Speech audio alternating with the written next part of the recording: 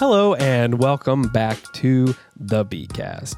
I'm really not sure what episode we're on. It's been a while since we've been able to do this. I think the last one we did was Good Friday.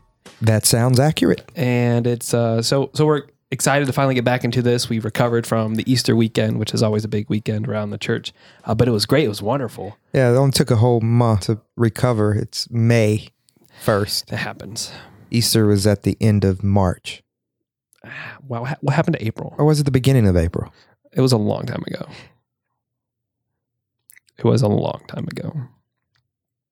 But it's May now, which is crazy. And we're back. But it's good to be here.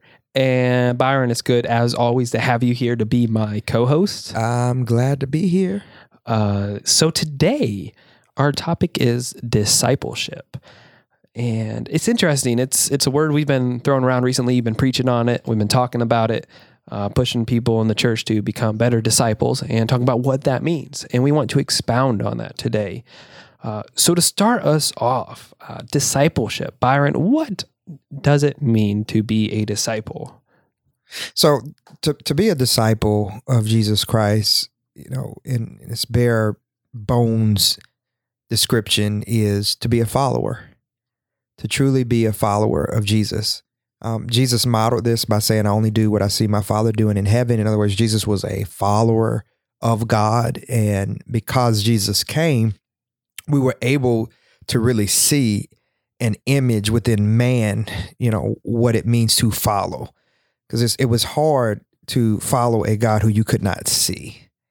But in Jesus, the embodiment of God made into flesh, it's a translation of God's being into something that we could comprehend a lot better, because God's just so much bigger than we are that it's very difficult to fathom even just a piece of who God is. But in Jesus, we have that translation. And so it is a follower.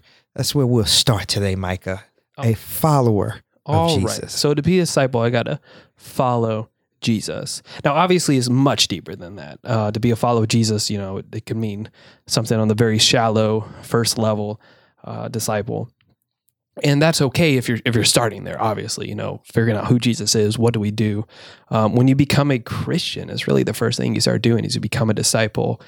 And, a lot of new Christians are really into the discipleship thing without realizing it, because they want to read, they want to study, they want to show up and listen to all the preachers preaching and hear all these sermons and talk about it. But that's discipleship at its core, being a follower of Christ. But what else? Yep. And the goal, so the end goal, I would say, of discipleship is found in the Bible, in Matthew chapter 28, where we call it the Great Commission. Where Jesus tells them in verse 19, go therefore and make disciples of all nations, baptizing them in the name of the Father and of the Son and of the Holy Spirit, teaching them to observe all that I have commanded you. And behold, I am with you always to the end of the age. And so the idea is that in being a disciple, you will make disciples. That discipleship is not just about you. It's actually about belonging to the entire community of believers. And that's the significance of the baptism. Here, baptism was understood, and still today, at least from our Baptist theological perspective, that your baptism is your entry into the community of Christ. It is the beginning and public acknowledgement that you have received Jesus Christ as your personal Lord and Savior, and thereby are entwined or interconnected with the other believers, the disciples. We're all journeying together. And so you can't be a disciple in a silo. A disciple is not someone who has Jesus all just to themselves, and they have this very private relationship that's a part of it, but it's done in tandem with the community that God has brought you to and connected you with. Yeah, community is so important in your discipleship because it influences you. And at the same time, you're part of that community and influencing the community. And that's so vital to everything that Jesus taught us, that everything you do in community with other believers. And that helps you grow. That helps you become a better understander of who Jesus is, who God is, and what our call is for life. Mm-hmm. And one of the things that I often ask myself is, whose life is changed and different because I'm in it?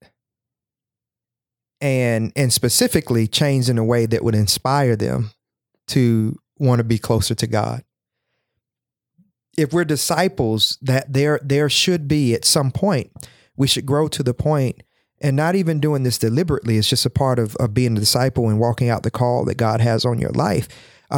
Somebody should be inspired to get closer to God, to come to Christ because of the disciple life that you are living. And so I ask myself that question. It's a litmus test moment. Whose life is different because of the life that I'm living as a disciple? At my job, even at my church, right? What disciples or even new people coming in are being affected by the walk that I'm living? And here's the antithesis of that, right? Who am I turning off? Right. Who's running from Jesus? Because of what you're doing. Hopefully nobody. Hopefully. Yeah, and I think that's the key difference there between a disciple and somebody who's, as you put in one of your sermons, just a fan. It goes back to the analogy of difference between a leader and a boss. A leader is somebody who's with his team or her team, pushing with them, fighting with them, among them, where a boss is the person with the whip behind them. Being a disciple in a community means you're inspiring people to be better, as you said. You're encouraging others to really to step out, to do better, to be better, to step out in faith, to try things, to step out their comfort zone. If you're tearing down people in your discipleship, it's probably not discipleship. Yeah. Or if somebody's tearing you down or saying, "Oh, this is discipleship," it's probably not. Discipleship is about building of the community. Mm-hmm. And the problem here is you have to be at a certain place within your own discipleship before you can disciple others. Yeah, absolutely. I think a lot of times people start trying to disciple others. They have really noble intentions and they're very excited and their heart is as big as the ocean. And they're ready to step out there and start helping people, but they're not really ready to do so. Think about the context in which the disciples get this great commission to go out and make disciples. There were many other chapters within this gospel that had passed, many more experiences. The disciples had been through quite a bit of turmoil, frustration. They had even erred on disbanding after Jesus' death. I mean, you've got a lot of things. They've been through storms. They've seen healing. They went through a multitude of experiences and growth and had been tried by the fire. And now here they are. And Jesus is saying, all right, now you're ready to make disciples of others because you know what it feels like to go through the discipleship process. And that does not mean that they stopped being disciples. They are still disciples and growing, but they're at a place within their own spiritual maturity to where they can actually reach out and help others. And I think a lot of times we start trying to help people before we're in a position to really be able to help them, and we end up hurting more than helping. Yeah. Yeah, I think that happens a lot, unfortunately. Yeah, and especially because gifts come without repentance. So you can be gifted. You can be gifted at what you do, at singing, at playing a musical instrument, at preaching, or even teaching God's word. This isn't about your gifts. This isn't about what you can offer to the kingdom. This is about where you are in your own process of discipleship. And you may be engaging at a level of expertise within your gift, and you may be good at it. You may be great at it, but you may not have matched your spiritual maturation with that. And so now you got this issue because you're good at talking it, but your walking out is a little suspect. And so you can sing about love, but you can't really love. Yeah, there's so much that comes into what it means to be a disciple. So much comes into your discipleship. That is just not a tiny part of who you are. It's not just something you do at church or something you do at work or, I'm a disciple because, as you said, I sing or I lead the small group or whatever that looks like. It's all that you are. It is a literal lifestyle change and action. Yep. So the question is, are you following Jesus? Or are you expecting Jesus to follow you? And I can look back over my life and see where there were times where I thought I was following Jesus, but really I was waiting for Jesus to get on my page. Yep. Instead of surrendering myself to God's page and saying, God, you direct me, you order my footsteps, your timing, not my timing. You take the wheel, you take control of this. I want to be obedient. Yeah, and that's something I think we all do. I've definitely done that, where it's kind of like, okay, I want to do this and I want to do it for the kingdom, or, like if I do this, maybe I'll be rewarded for it. But the motives are still there. Is what do I get out of it? Mm-hmm. There are a lot of things that I wanted to do, which would benefit the kingdom, but it's also going to benefit me. Mm-hmm. So what's the motivation behind it? Whereas it should be more of, what is God calling me to? And no matter what that looks like, that's where we respond. And I think we get caught up in that so often that we're like, oh, well, it's still good for the kingdom. If I get this pay raise, I'm going to give more to the church. And so I'm going to do this, and Jesus, I know, is going to help me because it's going to benefit the kingdom. Well, you might want to recheck that. Yeah. Check the motives to see if it's really about God, because the first step in discipleship is forsaking everything else. Leave everything else and follow me. That's what Jesus says. You think about the rich young ruler, right? Who had done everything. Oh, I've just been this great, awesome, stupendous Christian. I go to church, I tithe, I fast, I pray. I have checked everything off on the good Christian checklist. And Jesus says, there's one thing. I want you to go and sell all your possessions and follow me. And he goes away crying, because that is a sacrifice that he was not willing. It hit him in his gut. He could not give up the one thing that was still holding him hostage from being a follower of Jesus Christ. And my question for all of us is, what may be getting in the way of our own discipleship? If God says, give up this television show, give up watching, give up social media for a week or two, or give up certain aspects of things, can you give it up? Can you give up going certain places? Can you give up some of the things that are hindering you from being able to commit to those things that God has called you to? Can you give up? Sometimes there may be relationships that are toxic and unhealthy, and God is saying, you need to walk away from this. You need to give this up. Do you do that and surrender and sacrifice it all to God? Or do you walk away crying like the rich young ruler, saying, I can't do that. That's just, I want to be a disciple, but that level of sacrifice is too much for me. I experienced this on a number of levels. It used to be disheartening earlier on in this walk, but now you come to expect it.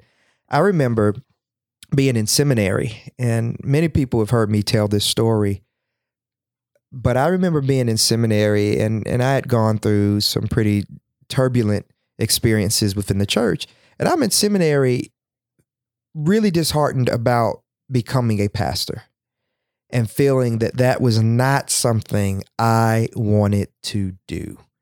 Let me go into technology. I will serve. I will still worship. I will still be a follower of Jesus, all these things. But I do not want to pastor. I do not want to have that much influence on people's lives. There were just a number of aspects I did not want to have to deal with. And then there's the whole, wondering about how money and everything would go. So the problem is, God sees that and then pushes right into it and says, but is it going to be my will or your will? Are you going to surrender completely? Not a little bit, not to just being a good Christian, not to just being a regular attendee and worshiper and studying the word. Are you really going to say, yes, I surrendered my will to your will, oh God, I will follow you all the way. And that created, a serious season of prayer and a journey for me to surrenderance, in which God met me in a very powerful way. And now, years later, people look and it's like, you knew you were going to be a pastor all this time, but there took a lot of work for me to get to the place in my own discipleship where I was able to follow Jesus at this level. And then you get through that, and then there's something else that presents itself that's a struggle. Yeah, it always catches you off guard on the direction that God's pulling you. You're never ready for it. You're never sure what's happening, and it's hard when people see you from the outside and see where you need to be going, and you're like, I got stuff I'm dealing with that you don't even want to talk about to get where God's pulling you. And I think that's why it's important to be in such a good and healthy community that you can talk about that. Yeah. There's a lot of that for me joining Berean, to have that healthy community, to be able to be honest about where I'm coming from, the things I'm dealing with, the things I'm trying to overcome, to be a better follower. But I had to be discipled by the right people to really be like, no, I understand you feel this way, and that's okay because I understand your background. Where if you had heard, the some of the things I was feeling or thinking, said on TV, you might, freak out. But it's like, nope, we got to understand people and where they're at and what they're going through. And that's the healthy part of discipleship, and why you have to be willing to be discipled and understand completely who you are. Yeah. Because if you don't, then you're going to be triggered. You're going to trigger other people in your community, and it's just going to cause a wave of anger, confusion, frustration, and you're just going to hurt people more than you're going to help them. Yeah. And I think a lot of people are there. I think they've had those negative experiences, and that's the reason why they don't want to engage. But I must say this, there is a difference between being a church member and a disciple. Now, you can be a church member and a disciple, or a church member who is a disciple. But we live in an era now where I believe it is very comfortable and better fitting for many people to just be church members or regular attendees and not disciples. And Jesus did not say, go therefore into the world getting members of churches in the name of the Father, Son, and Holy Spirit. It says, no, make disciples. This is an intimate relationship, which means we have to get to know each other. We have to deal with conflict and grow from that. We have to get real with each other, let each other in on a deeper level. We can't come in and just get our 2 minutes of Jesus, not connect in meaningful ways, and go on back out and feel that, we've paid our dues. A lot of us, we worship out of guilt. We come to church to not feel guilty about our walk with God, almost like paying dues. And so if I come to church, I've paid my dues of presence to Jesus. I've given my money, my dues to Jesus. And so now I'm in good graces with Jesus. Therefore, I don't have to feel guilty. And now I can go about my business and do what I want to do with my life. That's just buying into membership. And that works at any facility. You can become a member of a gym right now, and they're not going to care whether you show up or not. They make a lot of money from people because they don't show up. Because if everybody actually showed up, they wouldn't have room for you. But they bank on the expectation in gym membership that they are going to outsell people who are actually going to engage in membership. And so they're benefiting, right? And many people have it because also it's the same guilt. I in my mind, I'm going to work out. I'm going to do this and going to do that. And most people who have memberships don't go to the gym. And I've been members of many gyms in which I have not attended, right? And you'll even hang on to it for months, talking and lying to yourself, acting like you going to go consistently. Same thing, not exactly, but there's some serious parallels there with church. We buy into this membership mentality where it is a quid pro quo engagement that has nothing to do with intimate interaction and relationship between God and each other. And to be a disciple, if you want to move from just being that member or just being that attendee to being a disciple, what that says is, okay, I am not here for my personal motivational factors. I am here because I want to do God's will. And I want to surrender, and I want to be a complete, whole follower of Jesus, not a perfect follower, right? Because we're not perfect. You're going to struggle. You're going to fall. You're going to get new revelation that sends you to the altar repenting and all that. That's a part of the journey. But what you are saying is, I want to truly be a disciple. I want to be a follower. And I'll say this too. I'm kind of caught up. I got messed up by this point. We want the benefits of discipleship, but we want the input of being a member. Yeah.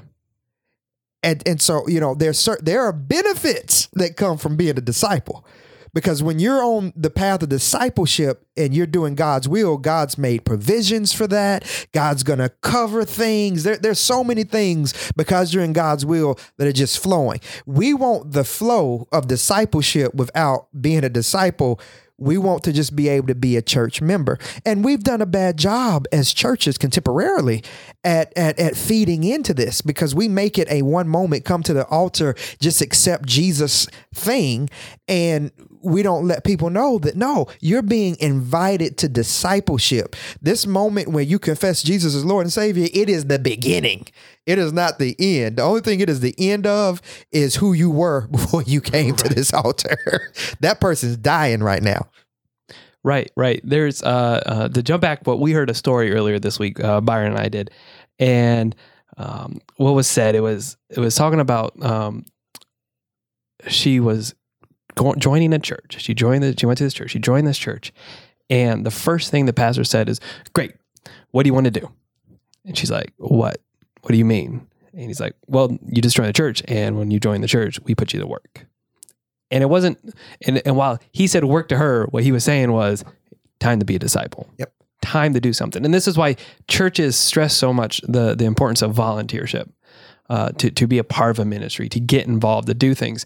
It's not to overwhelm you with Jesus talk. It's not to overwhelm you with a community and to pull you from your friends. It's to show you that being a part of this life means there is work to do. You're going to receive, you're able to show up and sit in church and worship and receive, but you got to give too. It's not a one-way street. And a lot of people, as you said, they want to show up. They want the benefits of being a member, the input, as you said, to be able to show up. Oh, I'm a member. I can vote on this. I can say what I want to do here. Well, I should be on leadership here and there because, I'm a member and, I've been here forever. But what kind of work has you put forward? What kind of involvement do you have with other people in your church and leading them or being a part of a team to be led? That's what it means to be a disciple, to go to work in your church, in your community, in your job and what you're doing. That's where playing out the role of a disciple really is. And through that interaction, growth happens within your own heart and your own spiritual walk. Because what Jesus tells them, you'll know these who are my disciples for their love one for another. Which means we are born into a very broken, sinful, ugly world that we are craving love from, but feeds us a lot of hurt, pain, letdown, and disappointment. And that feeds and festers in our own spirits and soul. And then when we meet Jesus, when we meet love, the one who is love, when we meet God begins a process of sanctification and healing and deliverance in us that allows us to love more and more. And so he says, those who follow me, those who are my disciples, for their love one for another. The identifying mark of discipleship is your ability to love others. And that is a very serious growth process. And as you interact with other people in community, you find out how hard it is to love people. It's easy to love people you have no relationship with. Is it? It is. It doesn't seem to be. It is easier to take care of somebody you don't know or do something for them sometimes than people who you do. Think about how many people do things for other people who they won't do for people in their own family. Yeah, no, that's true. Because you've got more influence and impact and relationship and history pulling on you when there is a relationship there already.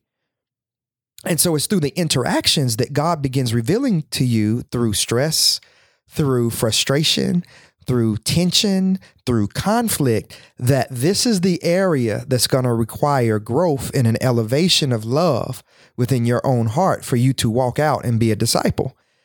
And many of us abort the discipleship process because we're not buying into the fact that God is helping us to increase our bandwidth of love, both for ourselves and for each other. We stay in situations we should not stay in because we're not buying into being able to love ourselves or love the others more. Or we don't stay in situations or give into certain situations because we're not willing to love. Love liberates and sets things free. Sometimes we want to hold on to things instead of setting them free, and they need to be set free. Love covers a multitude of sins. Sometimes we want to hold on to those sins and everything else and make sure that we remind them and everybody else that this sin has happened when love covers that. And these are very difficult, arduous tasks that God is calling us to, but as a disciple, you wrestle with so that you can walk out of that love of Christ and exhibit it so that people see you and say, man, they must be a disciple because there's no way they could love like that without following Jesus. Yeah, it's true. To love other people that you don't know, it should be easier. And it is easier, and we find it to be easier without realizing it. Because you don't get into the mess and you don't know the mess. And it's just, I'm going to love you because that's what Jesus has called me to do in being a disciple. Yep. Can I make a scandalous example? Oh, bring on the scandal. Scandalous example. I'll tell you where this meets the road. I know a number of situations where people will look at other folks' wives and they don't have the data of what it's like to be married and be that person's husband or be that person's wife, be in that relationship. And they, in their own minds, will think that it would be easier to be in that relationship than it would to be in their own relationship. And they may even make the mistake. I hope they never do this. Uh-oh, I'm afraid of where this is going. But they may make the mistake of saying, why can't you be more like Micah's wife? Oh. Which it's really saying that I think it would be easier to love Micah's wife. I don't know her that way. I've not been in a relationship. I've not been intimate. Nothing like that. Just from my outside perspective, I believe it would be easier to love her than it is to love you. And the statistics show us that just is not true. Yeah. Because all intimate relationships, and the deeper the level of intimacy, the more conflict and the more jarring things are going to become, because you begin hitting all these deep places within each other's souls and spirits and wounds and all of that. They end up roaring out, and it requires both of you to elevate in your ability to love in order to overcome. And it's easier to just look outside at something else to just say, oh, it would be easier if I was over there. No, it would not be easier. It would not be easier if you were in the church down the street necessarily. It's not going to be easier at the other job or the next job. At the end of the day, in whatever situation you're in, you want to seek God and elevate in your growth and ability to love. And God will move and do all the other things that need to happen. But don't make the mistake that so many of us do and believe that everyone else is the problem. Yeah, this is something that even happens a lot in the dating world. You're dating your girlfriend. At least I would be dating a girlfriend. We'll do it from my case. And you're frustrated with your girlfriend and all the stuff that comes with her baggage and all the stuff. And you see this other girl across the hall and you're like, oh, she's pretty. She would have to be so much easier. Oh, look how nice she is to that person or this person. Yeah, she's got to be great. I bet she's a better fit for me. So you break up with your girlfriend and you go over to this, girl, and you try to, eventually you get to know her a little bit and you start dating, and then then the world opens up and you got all this other baggage that you never saw because people, you don't see all of it until you get into that relationship with them. And then it's like, oh man, I had it so much better before. It's the phrase, the grass is always greener on the other side. Yep. And it works that way. And that's the mess of relationships is you always think the other person's got to be easier to love because they don't have the mess. And it's when you get to know people that you're like, wow, this is hard and this is dirty. Yep. Or you won't commit to the person that loves you and that you love and is right for you because in the back of your mind, you think somebody better may come along. Yep. And you need to settle within your own spirit. If this is the person for you, you need to commit and be present with that person and build a life together. And if they're not the person for you, you need to let each other go instead of holding on to this interesting compromisation of relationship because you've got the greener grass syndrome. And so you're not fully present with that person, but you can't be fully present with the imaginary person either because they're imaginary. The imaginary person is always great. They're perfect. The imaginary person, they are perfect. So discipleship is about buying into God's love growth process, which is going to manifest and look a myriad of different ways depending on the relationship. But the commitment is I will figure out how to love through this and how to grow in love through this. And there's forgiveness. There's so many things. We won't jump down all those rabbit holes, those other podcasts for the future, but just know that your love and your ability to love is going to be challenged on each and every level when it comes to being a disciple. And you may even find yourself like Jesus saying, Father, forgive them, for they do not know what they do. Yeah, that's just Jesus being in the community. And we don't think of it that way. We think of like, oh, wow, Jesus is really saying something deep. And he's just like, I'm really frustrated again with these guys. They just don't get it. But let's continue and we'll try again. And we all go through that. Yeah. We all go through that where you're working with a team and you're like, we have to go through this again. And you're frustrated. But that's discipleships. And it's like, nope, we're committed. I am committed to making you better. I'm committed to you growing. And I know this is making me grow because I'm being challenged. It's checking my patience and all these things. And it's, nope, that's just time to re-up the commitment and let's dive in again.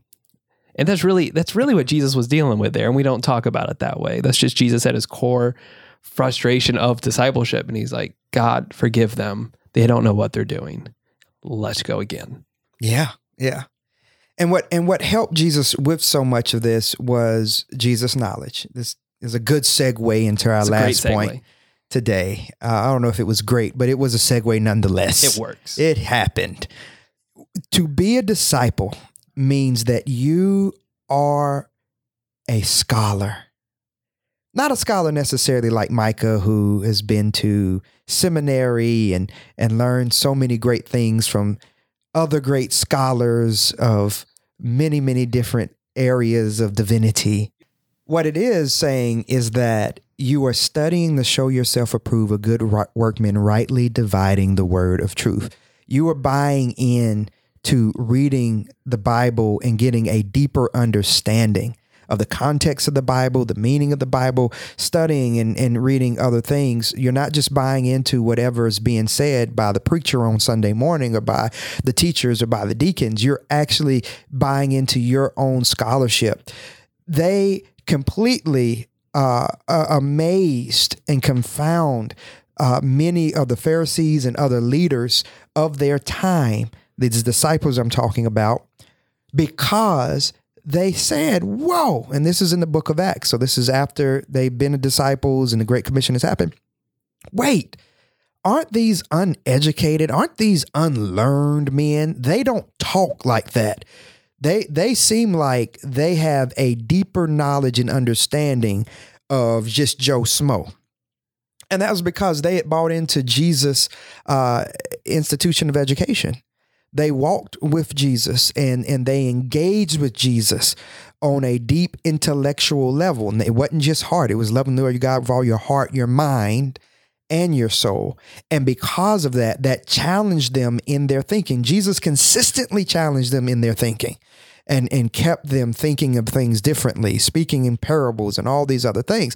And so there is this scholarship aspect that we buy into as disciples. The Bible says, above all things, get an understanding, which means that's very confusing because God keeps taking you through situations that you won't understand.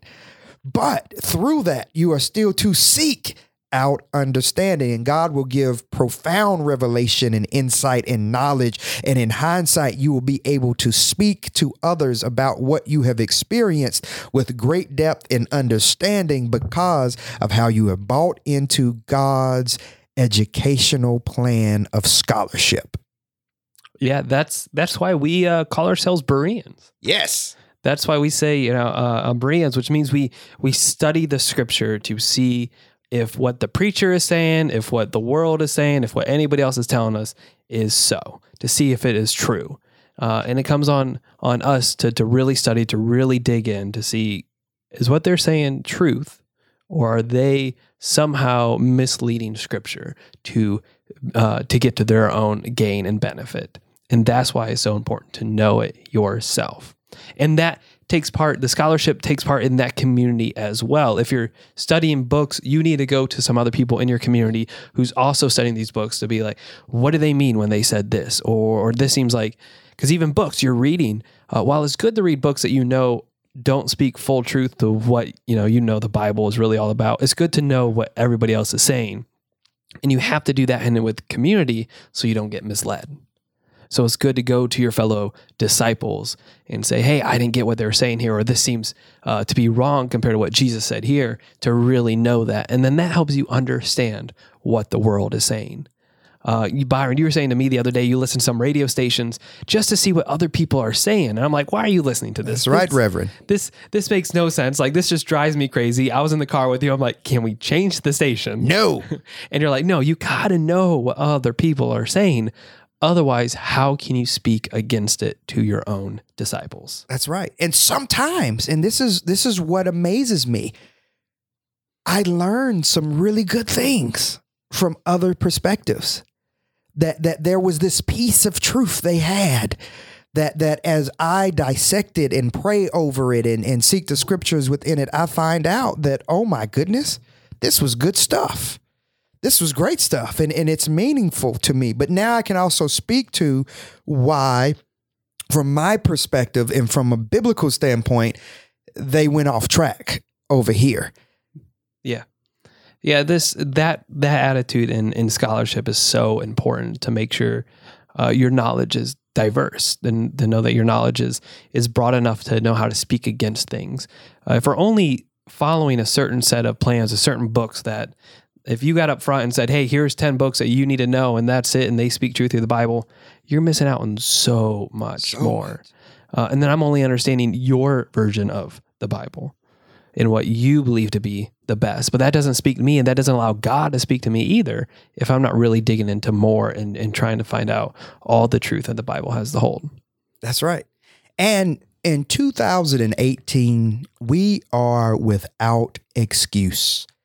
These principles were given to us when there was no printing press. There was little access, especially depending on who you were, to the teachings. But now you can get the Bible app for free, and you don't even have to read it. It will read itself to you. You can download books on Audible or anywhere else, and again, you don't even have to read it. You can listen to it in your car instead of reading everybody's Facebook post, or instead of being on Instagram and checking out everybody's My Story all evening, which I get caught up in doing, I must admit. Instead of doing that, you could actually just listen or entertain or go to a lecture or a sermon being preached in your city, your town, tonight somewhere. Somebody's in revival at some church right now. It's close to you. It's accessible. We are without excuse. We don't have the convenience of saying there's no way, because we are listening to somebody, something, saying something every day. And there's so much background noise, and we're always constantly engaging with it that it's so normal. We don't even realize how much time we're spending doing it. And God's saying, hey, can you study me for a moment? Can you spend some time with me for a moment? Can you listen to the word of God? Can you listen to a sermon? I mean, it's amazing. Most people, it seems, can pull up on the internet right now. I don't know how many sermons from just this past Sunday that were preached in churches across the world. We are without excuse when it comes to scholarship, because everyone, for the most part, if you are a part of a church in America, has access to scholarship materials. Yeah, it's what I do. I am in the car half an hour to work every day, to work, half hour home. When I'm at the gym, when I'm washing dishes, I am listening to an audiobook. Drives my wife crazy. She hates being read to, but it's what I do, and it's how I engage. And it allows you to get through so much more than you ever realized. Yep. Especially for somebody like me, who's, if I'm going to sit down at the end of the day, I want to watch TV. So it allows me to read the books that I want to read. So Byron, before we close, real quick, give me the list again. What does it take to be a disciple? All right, here we go. This is the Cliff Notes version. To be a disciple, you must follow Jesus. And in following Jesus, you must follow one God and be faithful to God and aspire to do that and deal with the obstacles that come that way. But two, be connected to other disciples who can help disciple you. Out of that, you disciple others. And you get to that place of being able to disciple others by, one, growing in your love for one another, and two, being a scholar in God's Institute of Higher Learning. Great. Well, I think that's it. Is that it? That's it. It seems so simple, but it's a lifelong journey to get to what it means to be a disciple. And you're always growing, you're always being challenged. And I think that's also the beauty of it, is to know that it's a journey that you're going to be walking on, and not by yourself. You're going to do it with your friends, with your family. Yep. I do want to say this one thing before we close today, Micah. On this past Saturday, we lost the father of Black liberational theology, Dr. James Cone, who went home to be with the Lord. And many of us are grieving that loss, but also celebrating such a wonderful and great life that was lived. And so I want to acknowledge him, acknowledge the impact that he's had on my life personally. I don't know where I would be theologically without his contributions and his spirit. And I know that he's gone on and he has fought the good fight and he's finished his race, but he will be missed, terribly missed down here. But hopefully we will all be able to pick up the cross and continue on with the great work that he started and lived here. Yeah, that was a shock. And he has had an influence on so many people. For those that don't know who he is or want to know more, what book would you recommend for them to start with? There's so many great books that you can read of Dr. Cone. I definitely would encourage you to read A Black Theology of Liberation and The Cross and the Lynching Tree. Those are two particulars. The A Black Theology of Liberation is going to give you kind of the beginnings of Black liberational theology and what he was wrestling with. But I mean, he wrote that in the 70s, I believe it was, maybe late 60s. So it was the beginning. And you want to put it in this context of really seeing the movement of civil rights and everything happening.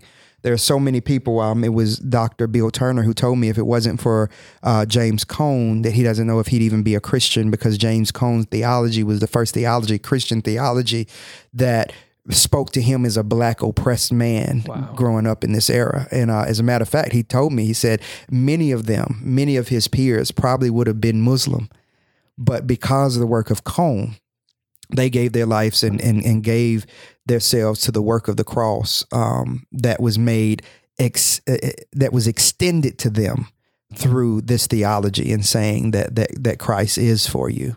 Wow. God of the oppressed is another one that really speaks to it. So those three: a black theology of liberation, God of the oppressed, the cross and lynching tree. You can't go wrong. Yeah, you really can't. You can't. It's definitely good place to start. You want to pick up on the scholarly side of what it means to be a disciple. So here's a quote from Dr. James Cone. Indeed, our survival and liberation depend upon our recognition of the truth when it is spoken and lived by the people. If we cannot recognize the truth, then it cannot liberate us from untruth. To know the truth is to appropriate it, for it is not mainly reflection and theory. Truth is divine action entering our lives and creating the human action of liberation. That's Dr. James Cone. Wow. All right. Well, I hope you enjoy your reading of James Cone. It's going to be challenging. It's going to stretch you and grow you in your path on discipleship. Well, that brings us to our end. Byron, thank you, as always, for being here. Woohoo! Thank you, Micah, for being such a wonderful co-host. Oh, you're very welcome. And as Jesus said, in your journey to discipleship, little girl, I say to you, arise.